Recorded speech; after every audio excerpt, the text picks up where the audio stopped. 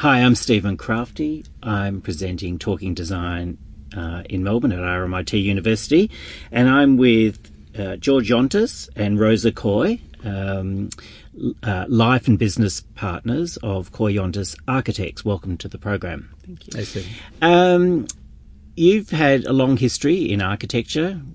George, you studied at RMIT. That's so right, there's a nice connection there. And Rosa, you originally studied at Deakin University and then in a little place in St. Louis Obispo. San Luis Obispo in California on the coast between San Fran and LA. And I believe you two met in France, in Paris. Correct. That's right, yeah. We were there for 6 years or so.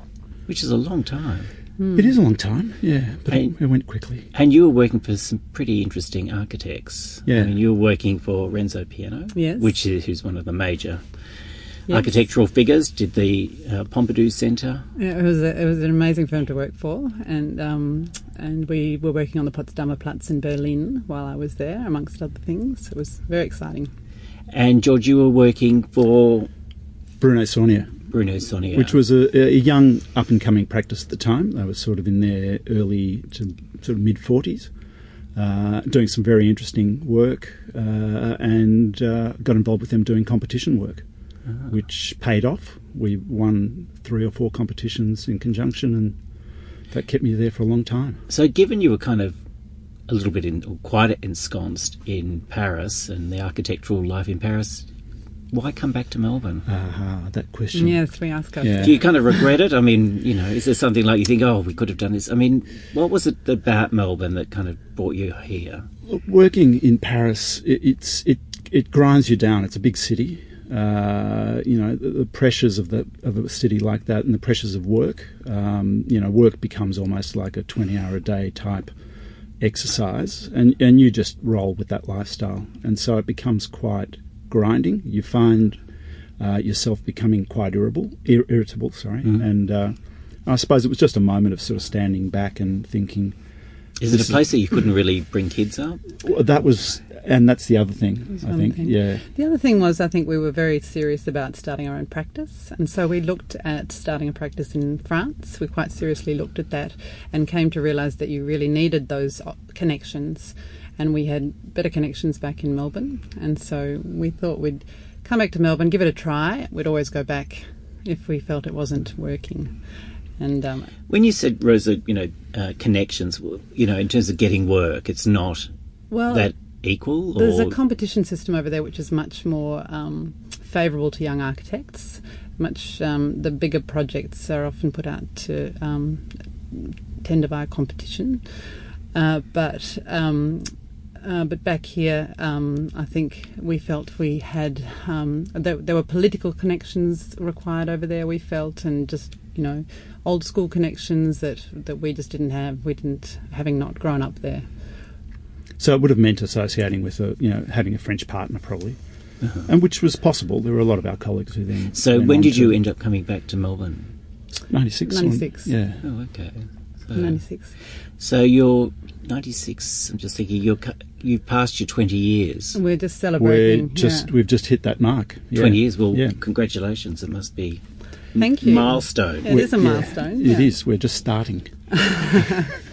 George and Rose, I still remember covering one of your first houses in Balaclava. It was a very small little house. It was a small site, very difficult. Correct. I think you got an award for that.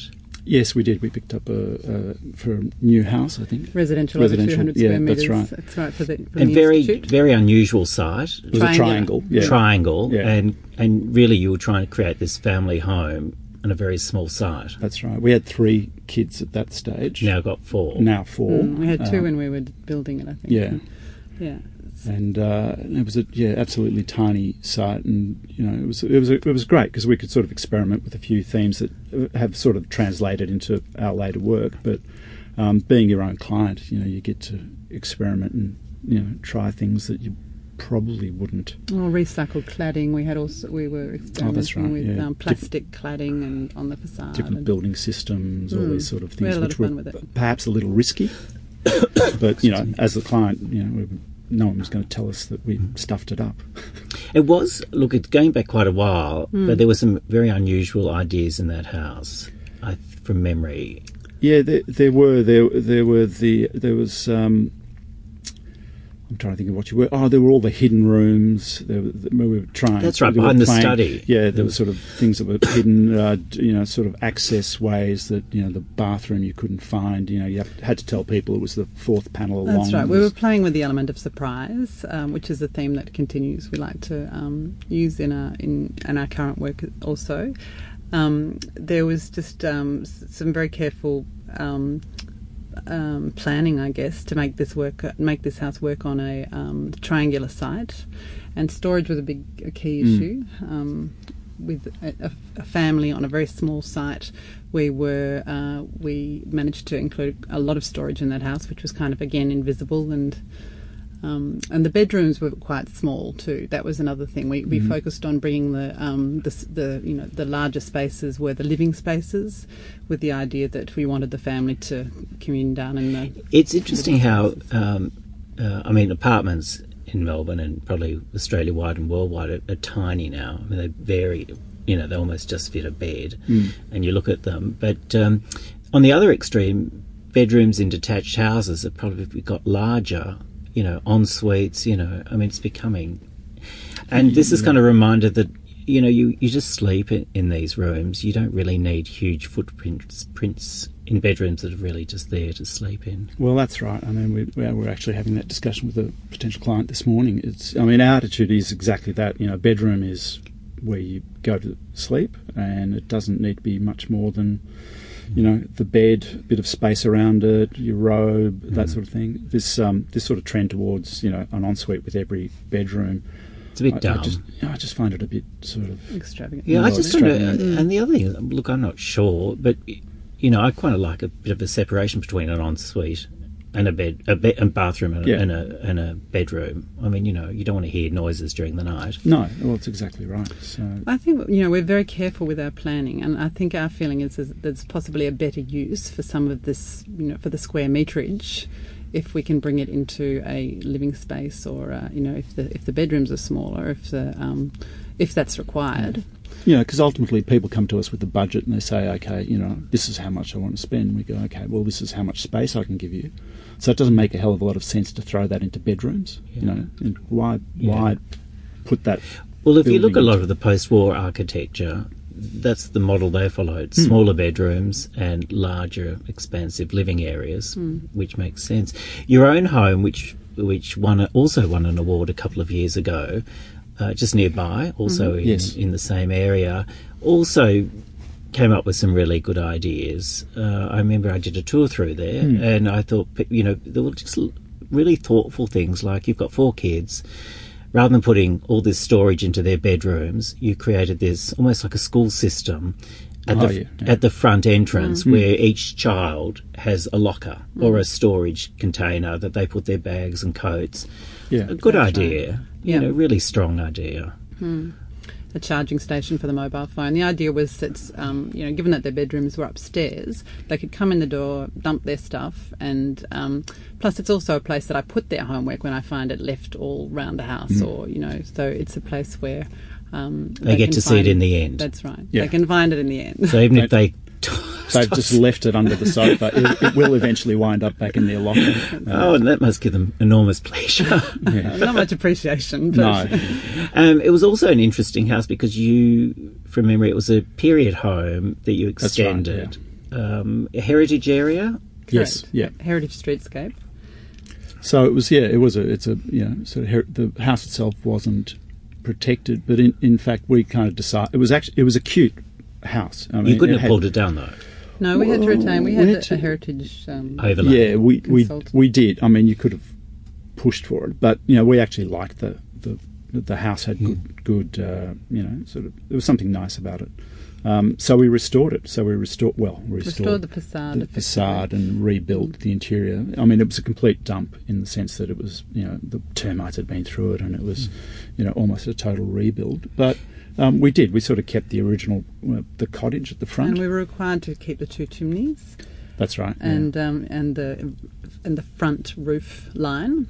So I consulted the heritage advisor from the council to determine exactly where we could cut the house off. So he gave us some very strong guidelines. So that you wouldn't see the new extension. Well, I think we were given a limit as to how much house we needed to retain of the front.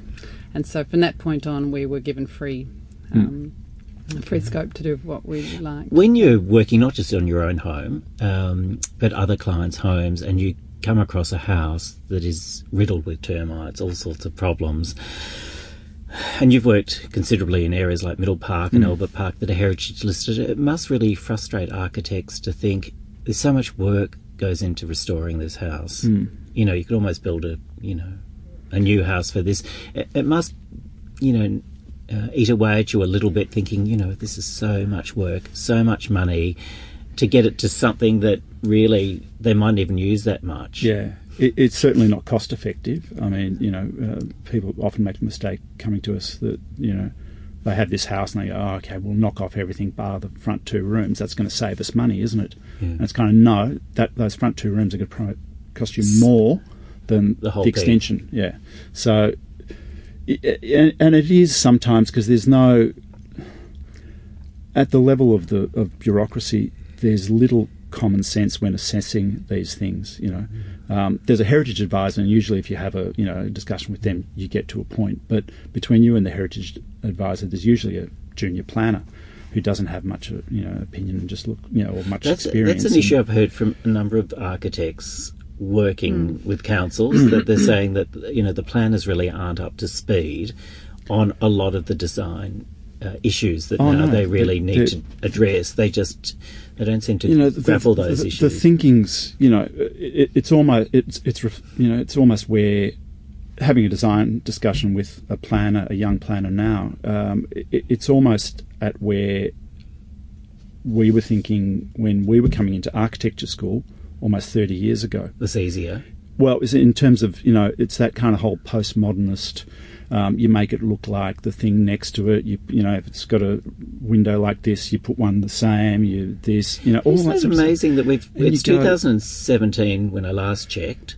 And we... No, you're right. 2017. And we still, that idea of creating something separate from the original, which you did with your own house, you created this very distinctive pavilion.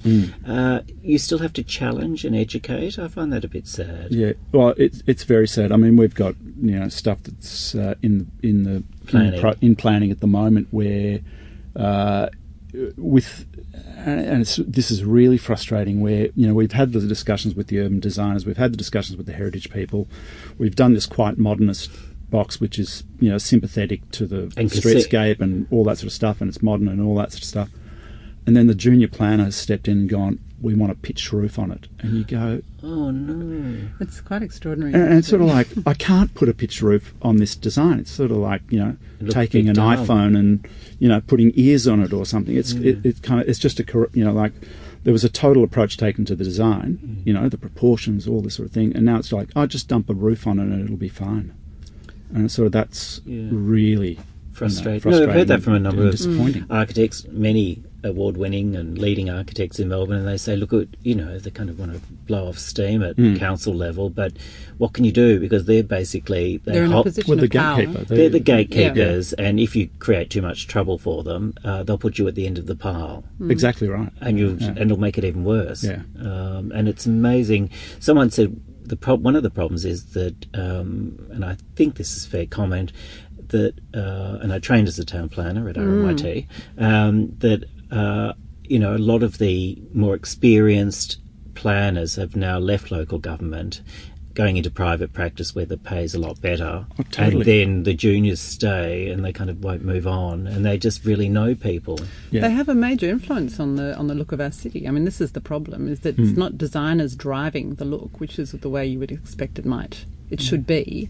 It's an untrained in design planner who is dictating the way our buildings look, and we think that's a real problem. Yeah, do you think it's something problematic to Melbourne, or you think it's a worldwide thing, or you think we're lagging, or? Oh, look, I think it's probably something that's common in the Anglo-Saxon world.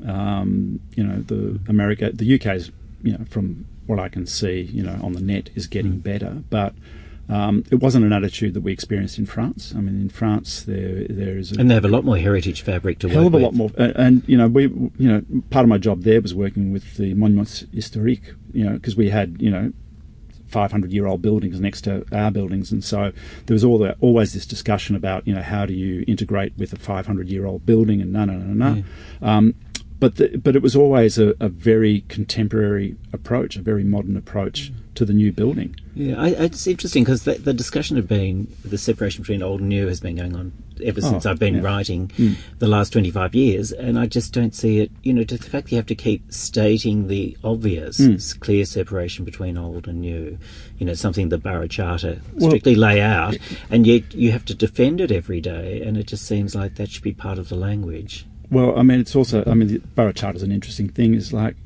I know about it, I know what it says, but I turn to a planner and go, hey, listen, this document was, done in 1965, 66, whenever it was, but, they don't get it. So it's, well, no, that's not true. To be honest, there has been, in the last 10 years, let's say, there has been a shift towards an understanding and an appreciation of that division between the heritage fabric and the new, but the needle flips back every so often, and you have come to across someone, people. or you come across someone young who hasn't quite had that drummed into them yet.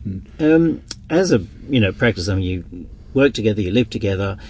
Do you talk architecture at night, or do you try and ban that from the household? Do you say, look, it's kids' time now, or do you, when you get an idea, you just I think our children would say we probably talk architecture far too much. But they're often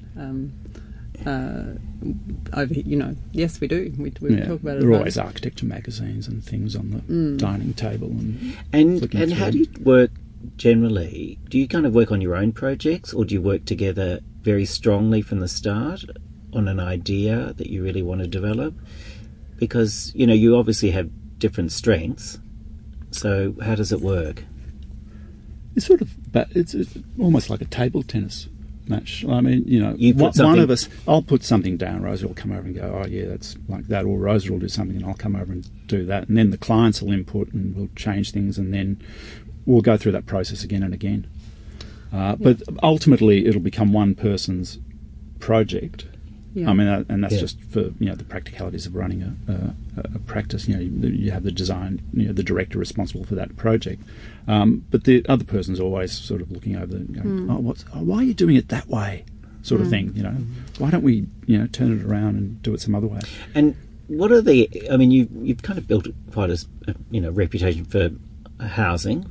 Yeah. Individual housing. You've done a number of for clients.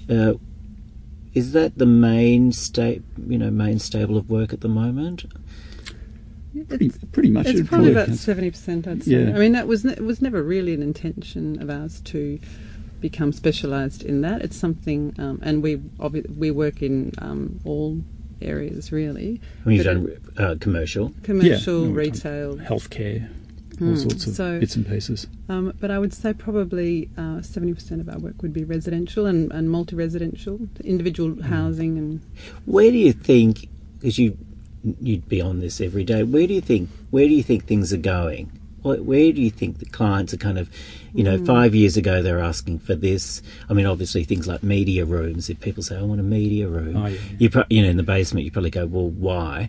But where are things evolving in housing that you think are becoming more pronounced as we move forward? Look, this might be a little bit off topic from what I think you're driving at, but it's funny, I've had quite a few clients or even just colleagues or friends come to us and say that they're wanting to be more engaged with their community through their home, and that they're finding that their homes are a little bit isolating, and so I wonder whether there's the opportunity to sort of open, I don't know, the front garden. Maybe the front. No, and probably more than that. I think I mean, we're also involved with the Nightingale housing movement as licensed Nightingale architects, and that's definitely focusing on a sort of a more communal style, multi-residential living. But even privately, I've had clients say to us that they'd like the house to be a little bit more open and or more so that they would prefer to live in single dwellings within a community, and maybe that there's the opportunity to look at almost like cluster housing from Correct. the 70s. So there's so that's potentially a way things might be going. I'm not sure. As for individual homes, what would you say?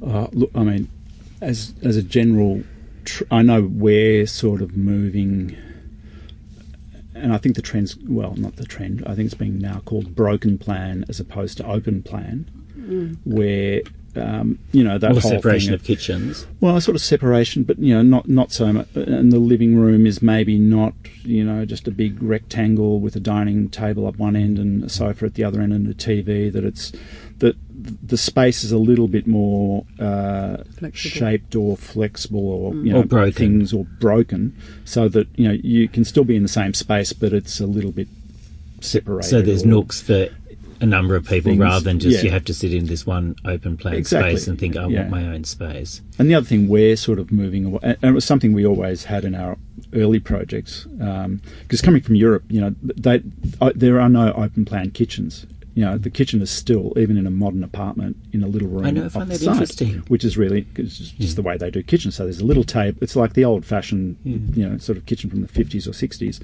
Little table, kitchen, and then the dining room, and it's still the open plan living dining room, but that dining room's more the more formal as part of that space.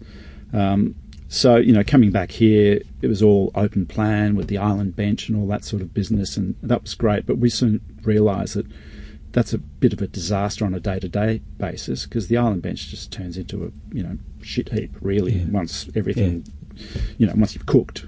So we sort of started doing these things that we called sculleries, which are now called butler's pantries. Yeah. So that was a mainstay of all our kitchens. It has been for a long time. The other thing that's interesting, and you probably experienced it working in Paris for so long, is that the French have quite a different attitude when it comes to privacy. They don't like to have everything on show. I remember showing them a very well-published house, Sean Gotzel's house, in Kew, which was designed as his own home in 1999. Amazing house, and even though they could appreciate the architecture, they thought they couldn't live like that. They thought they can't be on show. And that's something is that something you notice, the difference between Paris and Melbourne? It's much more private, you just couldn't have your bedroom on show. It's interesting. The overlooking issues are certainly not as. Everyone's quite close, we're tightly close to one another, and it was very easy to look across a courtyard and you could see someone in their kitchen or someone in there. So there were no restrictions really in that regard, and the Parisians seem to be. That's just part of living in a very highly urban space. So in that sense, I don't think they were as private or as forced to be as private as we are here. We've got very stringent overlooking rules that are controlled by planning. So no, I'm not sure. I don't know. Maybe the private areas like bedrooms, they're much more concerned with privacy because, they just... I remember the reaction was like, well, we just couldn't live there. Yeah. We couldn't live like this. This is just something too foreign for us. Yeah. And the other thing, I don't know, just from... Because I did take a group of leading French architects around Melbourne a number of years ago. One thing I don't think they got was Melbourne's humour for architecture. That, I was showing them some great examples of architecture in Melbourne, including ARM's Story Hall at RMIT, which brings a smile. Still, I think it's a wonderful building. They didn't get it. I could tell they couldn't get it. Very serious about that. Very serious. Did you find that? Oh, look, there's a... I'm generalising, and there's obviously lots of architects out there who do, French architects who do very whimsical work. Yeah. It wouldn't be within the French sensibility. I don't think they like their architecture kind of straight. Yeah. Not bright green. Yeah, well, no, it's not so much freeform, or not in that sort of sense of freeform. It's sort of freeform but controlled when they do it. What are some of the projects you're working on presently that's giving you both enormous pleasure? Are we allowed to say? Pleasure. Pleasure. Yes, I mean, there's always... We've got a couple coming up that we're really looking forward to. A multi-residential in Kew. I'm just thinking, proposing to be built out of rammed earth, and this one we negotiated it through planning, and unfortunately at the 11th hour it's been taken to VCAT by a neighbour, so we're all on hold again. But what was the problem there? What, they don't like rammed earth? Oh no, it was nothing to do with that. It's a 3-storey. It's a group of 3 townhouses. I think it's just. Not in my backyard. They don't want multi-res. Well, it's one individual family actually, and the children are each taking one townhouse. So it's a familial. I think I've written on this. Yeah. This sounds familiar. Oh, it hasn't been built yet. So no. I think I wrote on the concept. Okay. Yeah. So that one's coming up. What else have we got? Yeah, that'll get through. And there's another one also at VCAT, which is a sort of a nice. What was the one I was talking about before, about the house in Middle Park that wasn't heritage but held us up for a while. Because they wanted a pitch roof. No, that one was. It was this is a City of Port Phillip issue, but they've got this heritage map which shows which are contributory, which are and the map has mistakes in it, and just to get an obvious mistake acknowledged took a little while, much longer than it should have. But they acknowledged it. It must be terribly. I can just imagine you both looking at your calendars on the wall, thinking objection dates, going past. We're on the last day. We think we're in. That's right. And as you said, then bang. you get this bang.